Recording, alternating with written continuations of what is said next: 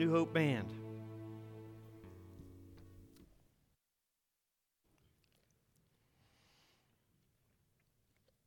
Now,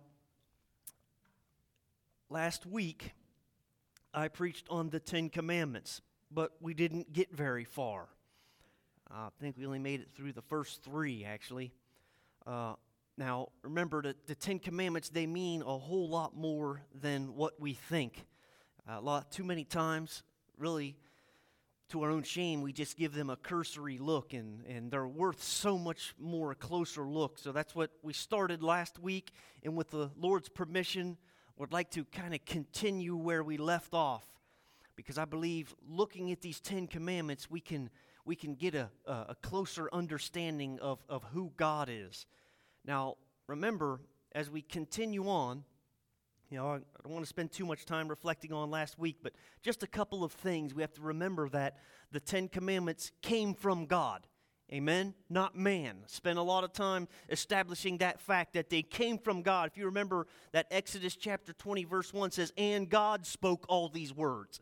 It wasn't a man. They did not come from mankind. They were given to us from above, to us here below. And therefore, they are absolute and they are settled. They're not the 10 suggestions. They are the 10 commandments from God to us. Now, remember, God starts out these 10 statements. Remember, in Hebrews, they're actually called the 10 statements. He starts out these 10 statements by making that very important statement where he says, "I am the Lord thy God that brought thee up out of the land of Egypt." Remember, that's God's thoughts and feelings on slavery. He wants to break bondage. He wants to break the chains of slavery for humanity. It's God's statement against slavery. It's his blueprint to freedom. And he's going to give us this highest standard of living that we can all live by in the following commandments that he's going to list out. So, brothers and sisters, I meant to say this last week and kind of forgot, but it's actually God is makes the world's first ever emancipation proclamation. It was not Abraham Lincoln. Abraham Lincoln was just following God's example with his emancipation proclamation. It is God that sets men free. Now, God goes on to list these 10 commandments. I've been excited about this all week, by the way. I hope you get excited over the scriptures as well. If you're saved, you should be excited over this stuff. But God goes on to list these 10 commandments, and he's showing humanity the pathway to true freedom and the way to stay free, okay? Now, remember this too, because a lot of people have the wrong concept of freedom. People think freedom means doing whatever you want, whenever you want. That's not what freedom at all. Freedom is actually, it's the ability to do what is right. That's what freedom is. Now, we left off after those first 3 commandments. Remember, thou shalt have no other gods before me. Thou shalt not make any graven images. And then the third one, thou shalt not bear or carry the Lord thy God's name in vain. Those were our first 3. But before we pick back up with our 10 commandments, I want to read a quote from Matthew Henry. I actually read this to our Sunday night crowd, but I wanted to read it again because it's the mindset that I want all of you to have this morning. And Matthew Henry says this. He says, "Laws are as the lawmakers are." So as we go over the rest of these commandments, see if you can start to get a picture of God's heart when you look at these 10 commandments. See if it begins to develop in your mind. What do these laws, what do these commandments say about the one who wrote them? Because laws are as the lawmakers are. Okay, and these 10 commandments, they came out of God. They came from God. So see if you can conclude that his laws are good and they're for the good of mankind. The 10 commandments, listen, they reveal God's nature to us, and you will see that it is good because he is good. The 10 commandments are good because they come from someone that is good. Okay? So we're in Exodus chapter 20. Remember those first 3 commandments: have no other gods before me, no graven images, and do not carry or bear the Lord thy God's name in vain. And that brings us to the 4th commandment. Now, this is another misunderstood commandment. A lot of these we just have a common misconception about, okay? And we just kind of get it wrong. Exodus chapter 20, verse 8 says, "Remember the Sabbath day to keep it holy." Funny how simple they seem. It seems pretty cut and dry to me. But I think we get off on this one just a little bit. What's it really mean? Does it mean that, we're not allowed to work on Saturday, or we're not allowed to work on Sunday? Does it mean, well, remember the Sabbath, keep it holy? Well, that means I got to go to church on Sunday. Does it mean, well, that means I got to take a nap Sunday after church, I got to remember the Sabbath, keep it holy. What does it even mean? If you notice, if you look at all the 10 commandments, this little commandment here, remember the Sabbath, keep it holy, it has one of the longest explanations out of all the 10 commandments. There's other commandments that say, thou shalt not kill, thou shalt not steal. But this one, remember the Sabbath, keep it holy, comes with this big, long explanation to help clearly explain what God is trying to say, why he added this to his list of 10 commandments. And we'll read them. Exodus chapter 20, verse 9. Here's the explanation of that, remember the Sabbath day, keep it holy. Verse 9 says, 6 days shalt thou labor and do all thy work, but the seventh day is the Sabbath of the Lord thy God. In it thou shalt not do any work, thou, nor thy son, nor thy daughter, thy manservant, nor thy maidservant, nor thy cattle, nor thy stranger that is within thy gates. For in 6 days the Lord made heaven and earth, the sea, and all that is in them, and rested the seventh day, wherefore the Lord blessed the Sabbath day and hallowed it. So we have this big, long explanation of what, remember the Sabbath day, keep it holy, that means. It is Almighty God setting the example of what a work week should look for us, what it should look like for us. God, have you ever thought of this? God could have easily created the whole universe, the cosmos, the planets, the solar system. He could have easily just snapped his fingers and said, let it be, and it would have instantly popped out of nothingness into something. Instantly. He didn't need to take 6 days, but if you notice, he takes a day and he does this, takes the next day, does this, and he finishes up with the crowning creation of mankind on the 6th day, and then the 7th he rests. He was being an example. He was saying, I want your work week to look like this. Mold it after this. God was being an example to us in the 7th day creation. And he's saying, remember the Sabbath to keep it holy. He modeled the example of what a week should look like for us.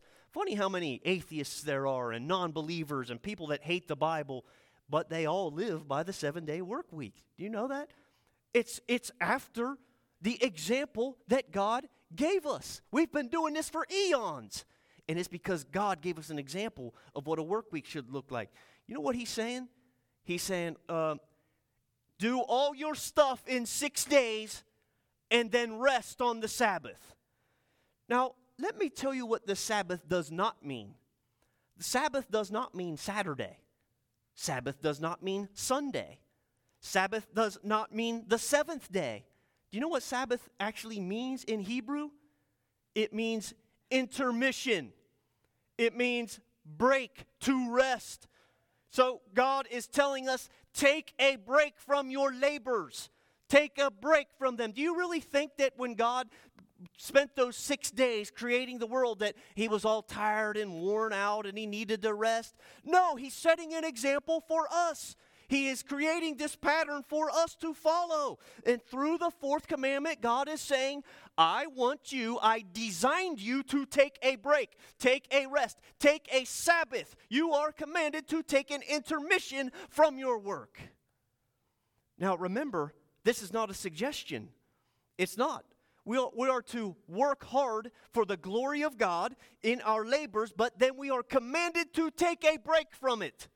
Take a Sabbath, he is saying. Do you know what this means? It's funny because you think, why? What's he telling us to take a break for? Why can't we just keep right on working? Why? Why the break? What does that mean, God? If you think about it, God is trying to say, you are not identified solely by your work. He's actually humanizing us. He's giving us a human element. It's saying that it means that God is elevating us above our work. You are not designed to work, and then go jump in a casket. No, he's saying you're humans. He's adding a human element to us. He's saying, I designed you to work, but then I want you to take a break from that work because you're not identified solely by what you do. You are to take a break, and you're not labeled by all what you do. You are commanded to take an intermission from your work. Do you see what God is doing? He's humanizing us. He's saying you are not an autonomous machine. He's saying you are not a robot. You are a human being. You are a person. Take a break and rest, reset, re-energize, relax. However, he's saying you need this. I made you to need this. And we need it, brothers and sisters. We can run a machine nonstop until it breaks, throw it out, and get a new one. But not so with a person.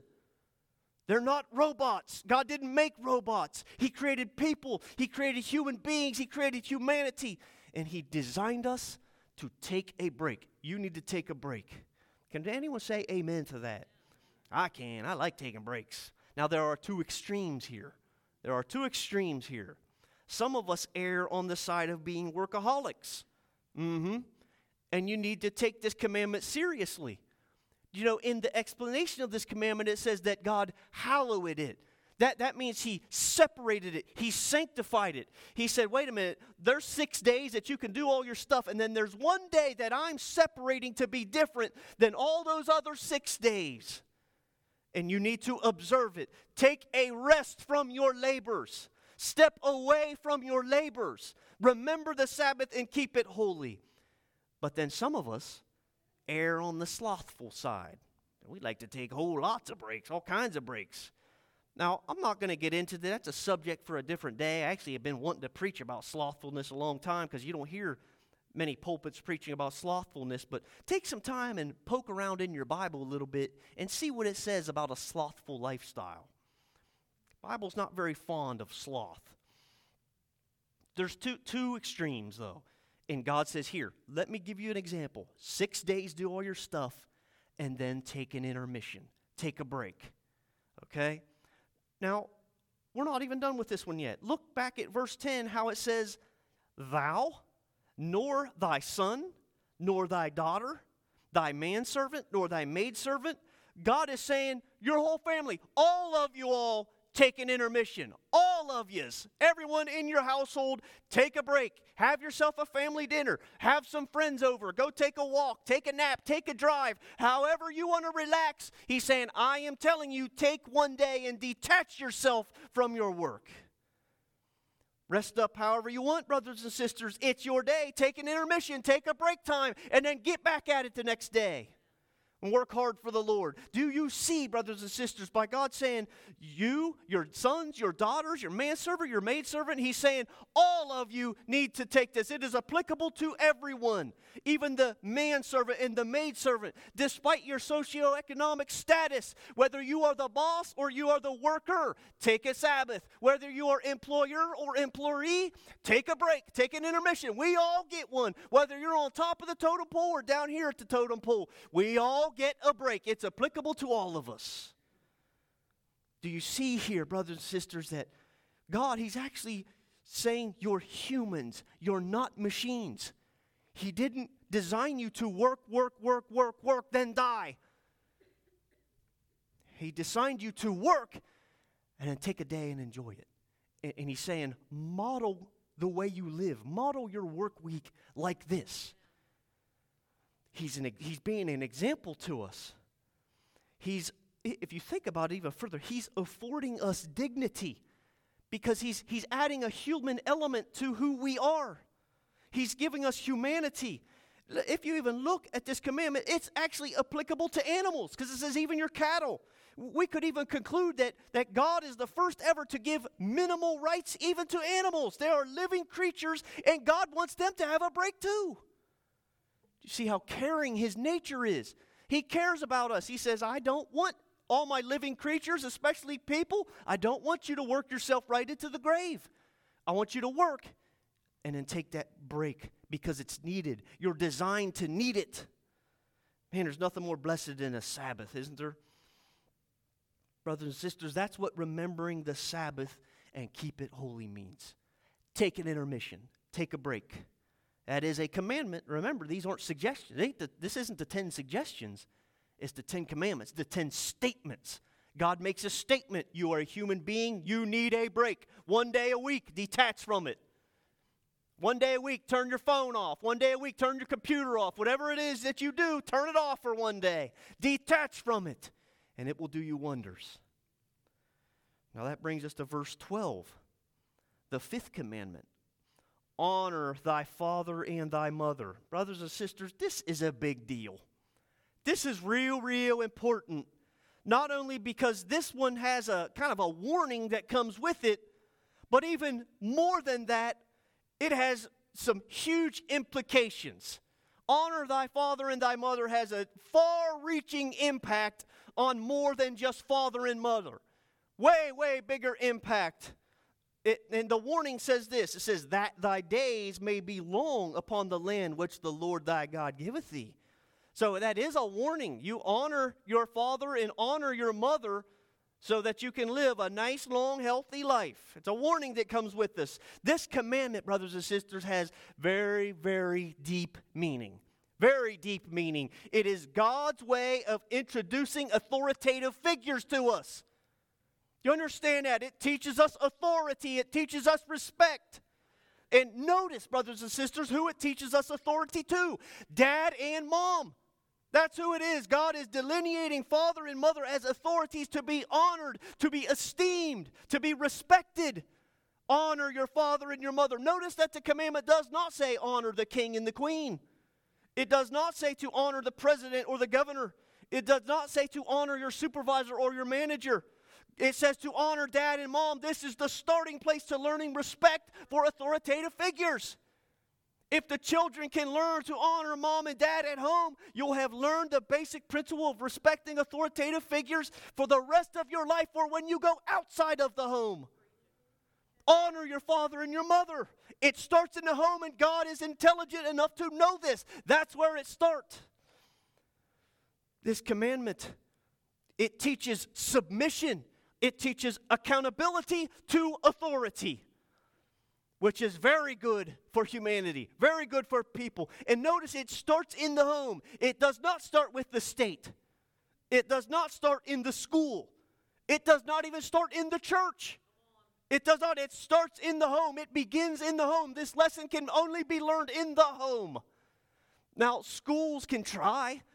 The church, we try here. We got your kids back there. We try to teach them these things. But the commandment is honor your father and your mother. God is saying this stuff starts in the home. Do you know what happens, brothers and sisters, if everyone obeys this commandment? You have a flourishing, prosperous, good society. Because everyone has learned respect for authoritative figures. And then when these young kids and grow up and they leave the home, they'll have learned that basic concept, I have to respect people that have authority over me. Even if I disagree with them, I still must respect them as an authoritative figure. But do you know what happens, brothers and sisters? If people disobey this commandment, if this 5th commandment is neglected, you end up with a violent, divided, angry society, sort of like the one we have today in many places in our nation. If you do not teach to honor your father and mother, you lose common decency. You lose civility because no one respects anyone. No one respects authority. We don't respect each other. And this boils over from the home. If it's not learned in the home, then these kids grow up and go out into the world and they haven't learned. They haven't learned to respect one another. Because this 5th commandment has been forsaken. Now, notice there's really no clauses to this commandment. Well, man, I had a drunk for a dad. Honor them. Still honor them. The Bible doesn't say honor your father and your mother unless they were a drunk. You honor them. But what if your parents didn't love you like they should have? You honor them. What if they weren't able to afford all the good stuff that you needed when you were young and growing up, and you didn't look like all the other kids? Honor them. You honor them. It is cut and dry. You have to honor them. Honor means esteem. You show respect to them. Because they are authoritative figures. They are mom and dad. You must honor them. Another aspect about this commandment that we don't much think about. I am a grown man, and this commandment is still applicable to me. It is. I've moved out long ago, but it's still applicable to me, and you also. This is my little catchphrase for the day. If your parents are still alive, the fifth commandment still applies. That's my quote of the day. If your parents are still on this planet, whether you disagree with them, whether you don't like them, whether you didn't get along, whether you didn't get the upbringing you thought you should have had, honor your mother and your father. Honor them. No clauses to this. I don't live with my mom and dad anymore, but I am still to honor them. Just maybe. You ever thought of this? Just maybe if we honor our parents, even if we've long left home, maybe our kids will see it and they will honor us.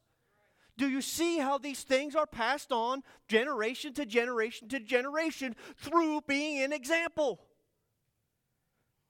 It goes right on down the line. And do you see, brothers and sisters, how this builds a better nation? This builds a better society. This builds better neighborhoods and communities. Because you at home teach your children these things. You pass them on to your children. Children learn honor and respect at home. And then when they leave and they go out, they honor and respect their authoritative figures. And it helps build a better society where we can all get along, where we can all mutually respect each other. This commandment is so important.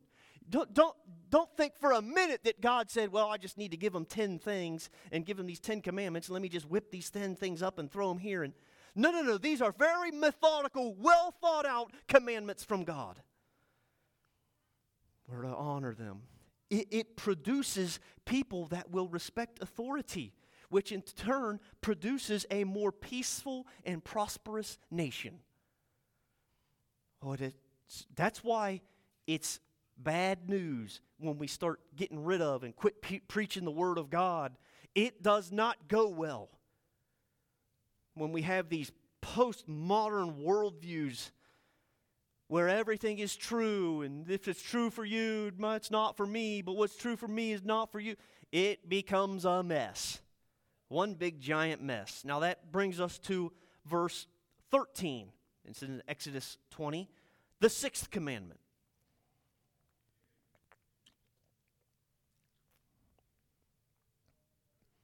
Now, this one, another one that you would think's real simple, real cut and dry. It kind of is, but still needs a closer look. Sixth commandment says, thou shalt not kill. Now, this is another commandment where a little bit gets lost in translation. Remember, I like to use the King James version of the Bible, but the King James version, what was it, 400 and some years old? And you have to understand that language does change over time. Amen? My kids say stuff to me, words to me that I don't know what it means. It's dumb, whatever it is, but I don't know what it means.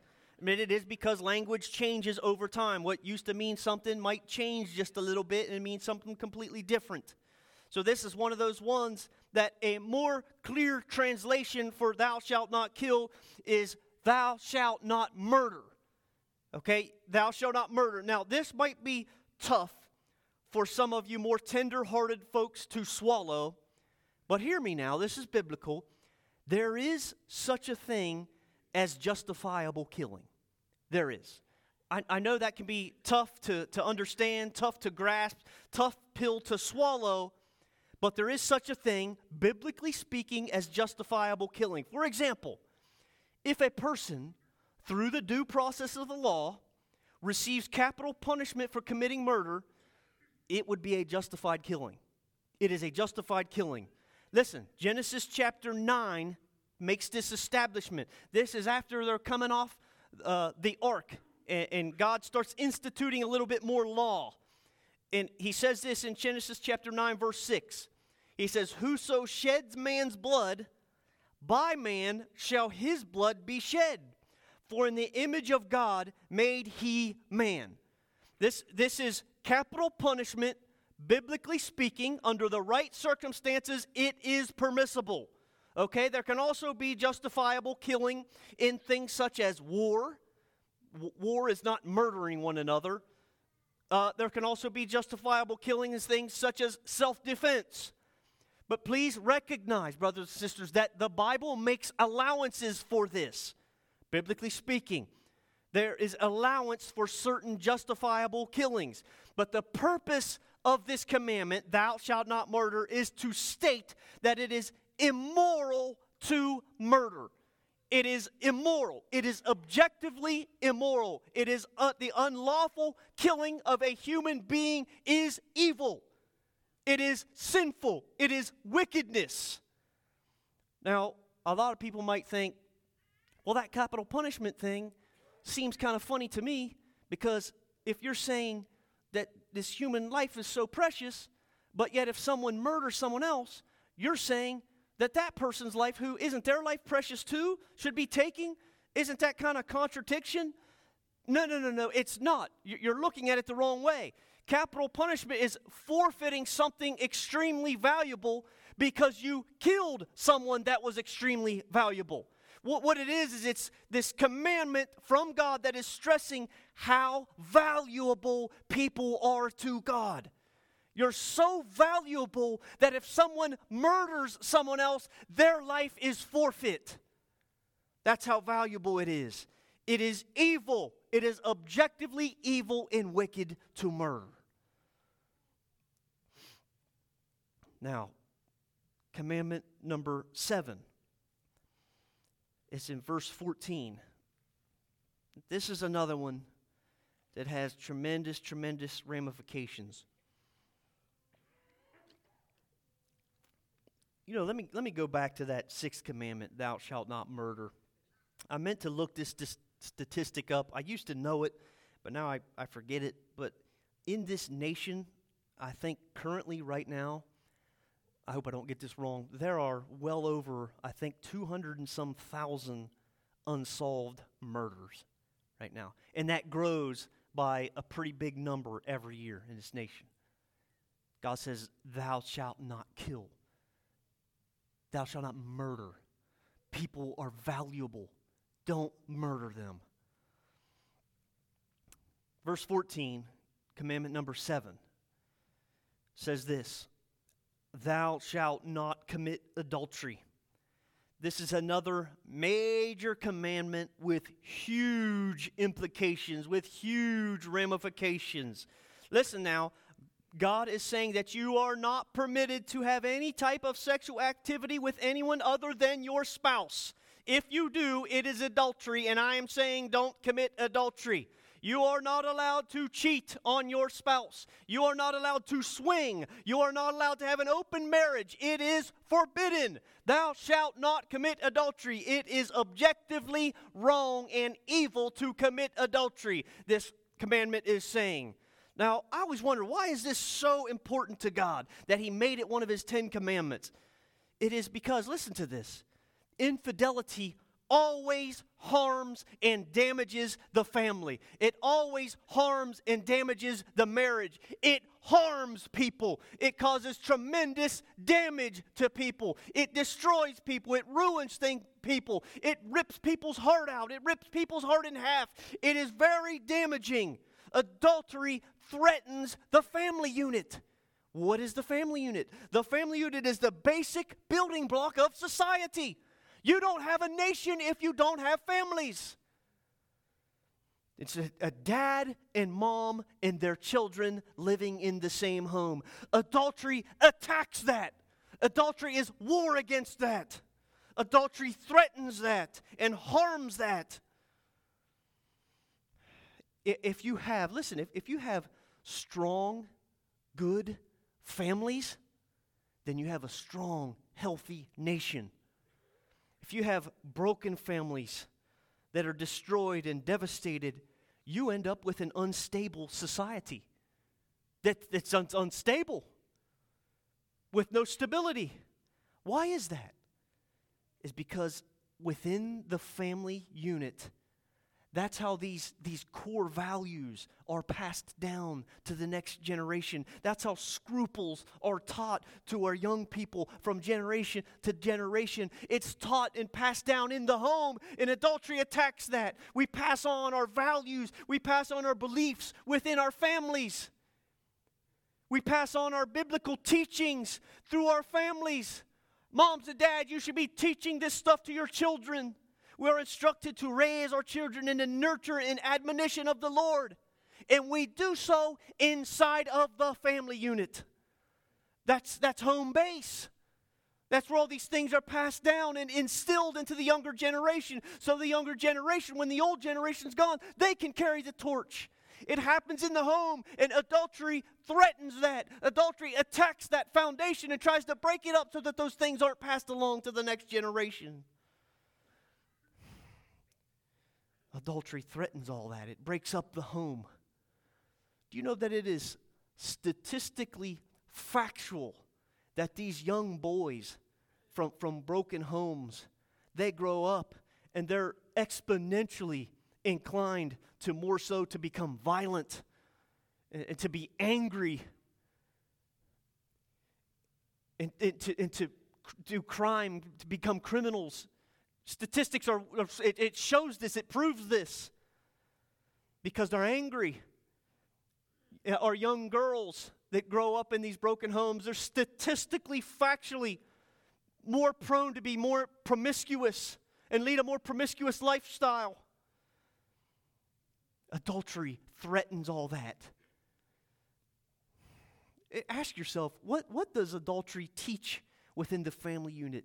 It teaches disloyalty. It teaches distrust. It teaches betrayal.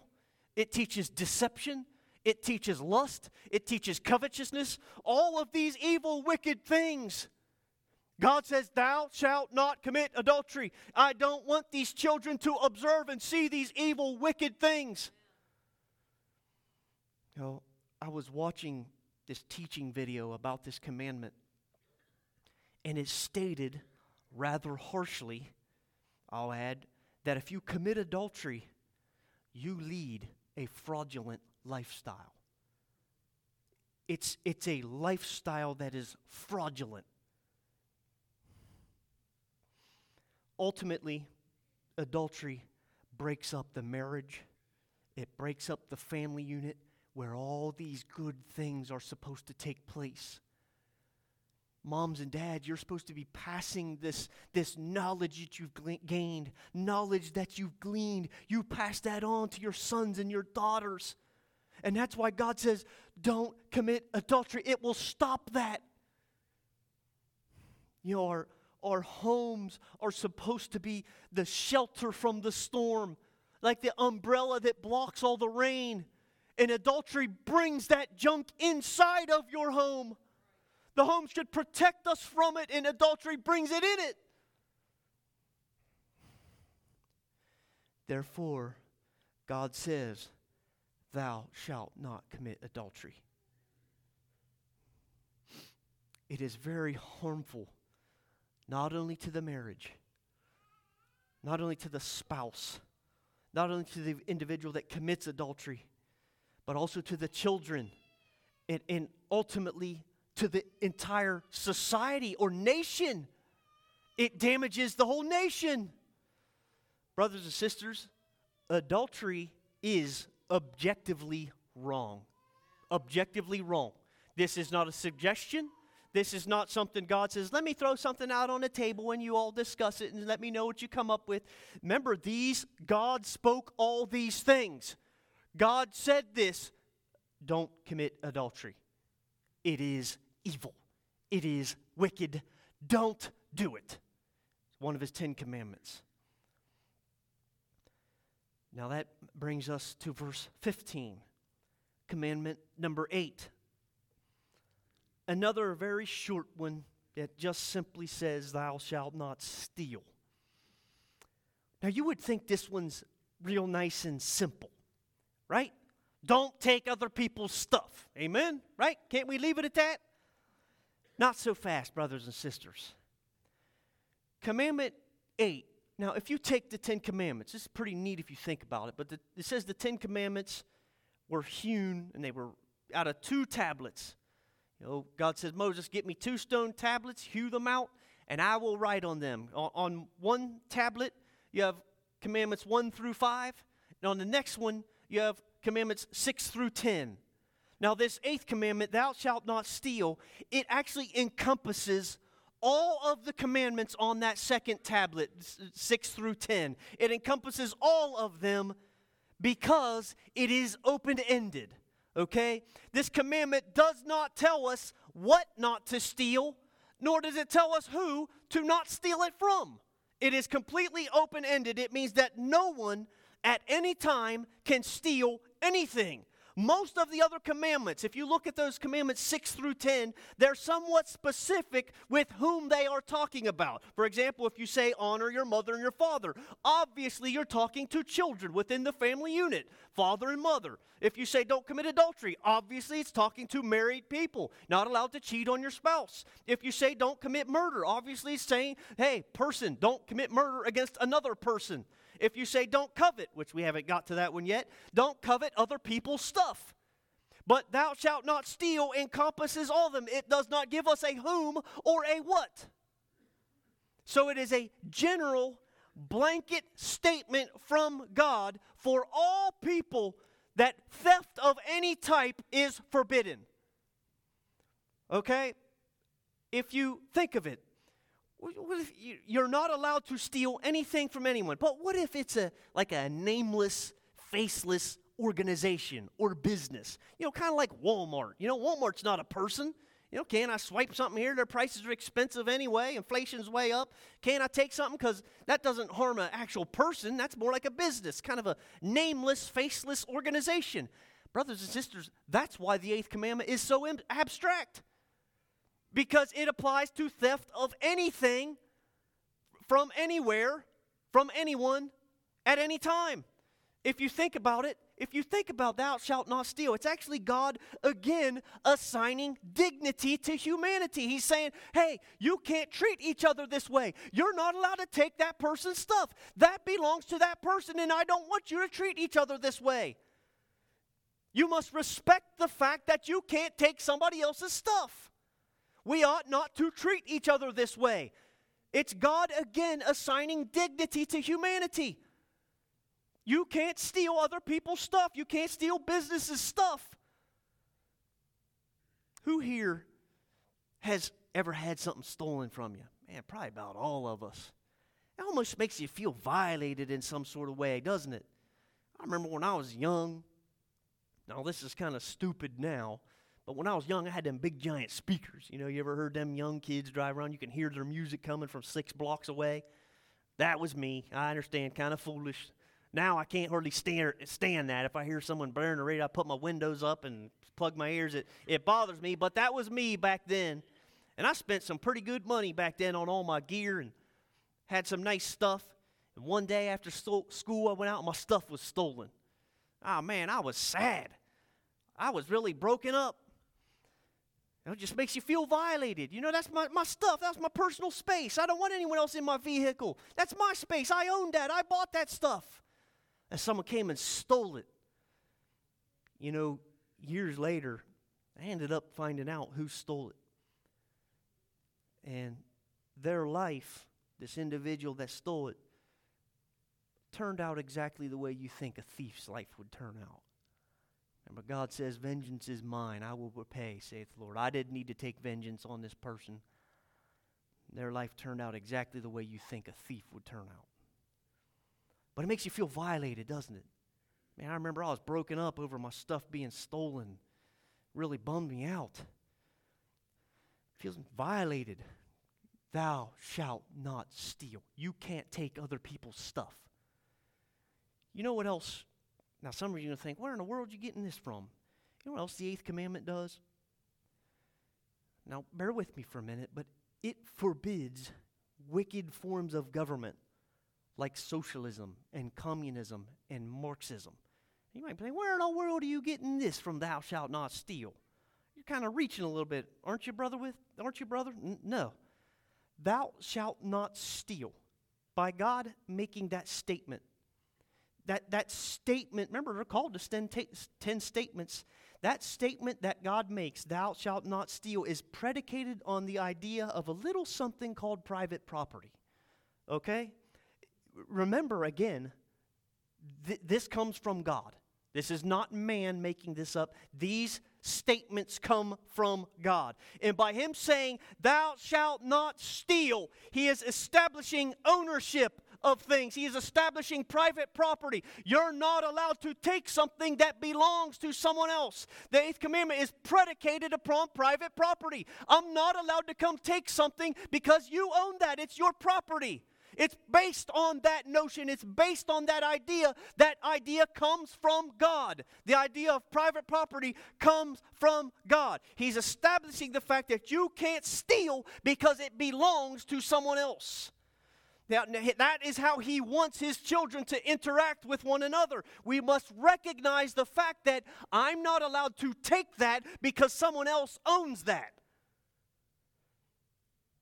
Brothers and sisters, along come people like Karl Marx. Ever heard of Karl Marx? Ever heard of Marxism?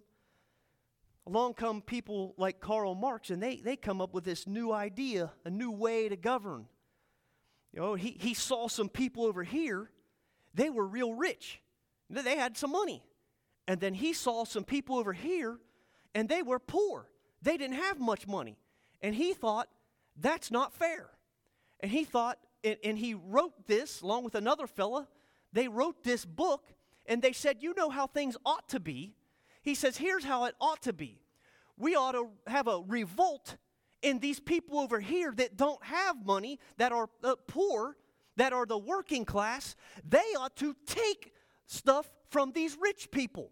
And then all of us can be equal. And then we'll all be happy. And then we'll all get along with one another. And we'll all be the same. There'll be no great rich people and there'll be no poor people. We'll all be the same. Brothers and sisters, this is not biblical. Why? You are not allowed to take from one person and give it to another. You cannot. That is called stealing. That is called thou shalt not steal. It does not matter if this guy over here is rich and has millions and this guy over here has zero. You're not allowed to take it from this person and give it to this person. Those forms of government, the socialism, the Marxism, the communism, that's what they do. They take from some people and give to another. You can't do that. That's why God gives us the 8th commandment. Thou shalt not steal. You aren't allowed to take it from this person and give it to that person. Now, never mind, that is what these forms of government do. Never mind, historically speaking, the tens of millions of murdered people we have to show for trying to institute these evil types of government. Never mind any of that. But just look at the 10th commandment, the 8th commandment, thou shalt not steal. Do you know our forefathers recognized this? Do you understand that our forefathers based the founding documents of this nation on the 10 commandments? Do you understand? Do you understand that sometime this afternoon after church, Google the 5th Amendment. Google it.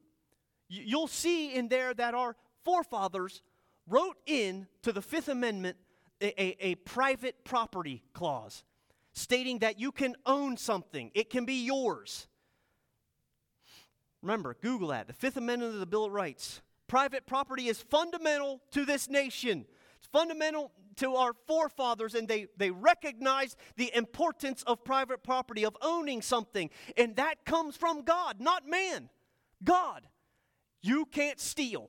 Why? Because it belongs to someone else.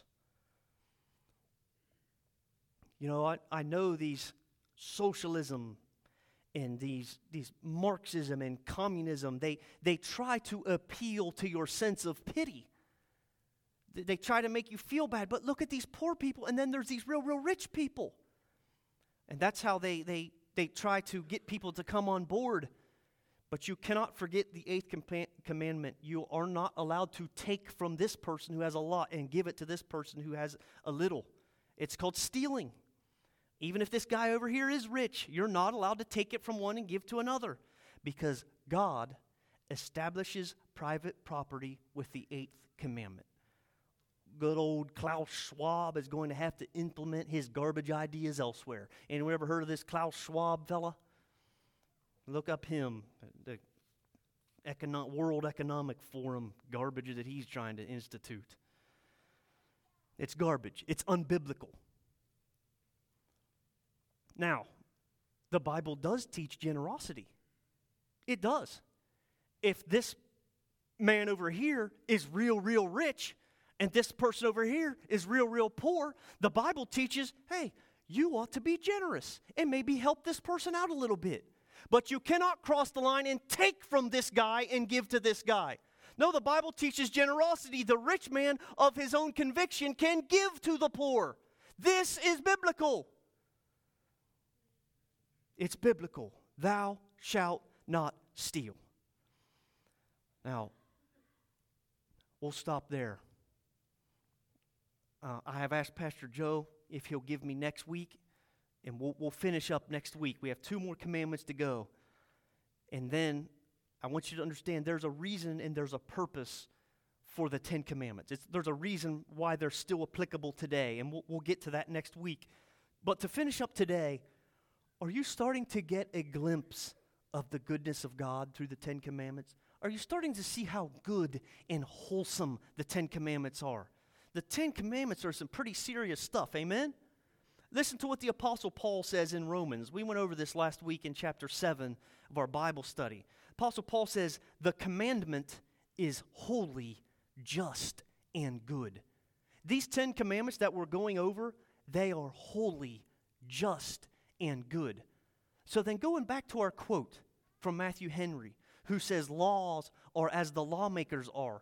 If the Apostle Paul is saying that the commandment is holy, just, and good, what does that say about God, where these laws came from? You know what it says to me? It says to me that God is holy, just, and good. Amen? If the band would make their way back. Now, we have 2 more commandments to go over. We'll hit them next week. And then we'll wrap this whole thing up. And I hope that you can see the goodness of God in these commandments. Why He gave us these. You remember this too. These 10 commandments, there's no expiration date from them. They're still applicable to us today. If you're a true born-again Christian, you ought to be saying, I want to obey these. God, give me the grace to enable me to obey these 10 commandments. We don't look on His commandments as grievous. We should love the 10 commandments. The psalmist loves the commandments. Paul loves the commandments. The disciples love, the prophets love the commandments of God. We ought to love the commandments of God. Amen? Let's stand to our feet. We'll pray and then we'll worship. And these altars are always open, and then we'll dismiss. Father God, we thank you. We love you. Lord, we thank you for your 10 commandments, Lord, and for how deep they actually are, Lord. They're so deep, Lord. They have huge, tremendous implications, Lord. They can ruin an entire nation if we wholly neglect them, Father. And Lord, we thank you for how sacred your scriptures are, Lord. We love them. We love your word. And Lord, I pray you bless this last worship song, Lord. Let us draw close to you, Lord, before we go, Lord. Thank you, Jesus. We praise your name. Amen and amen. Let's worship, church.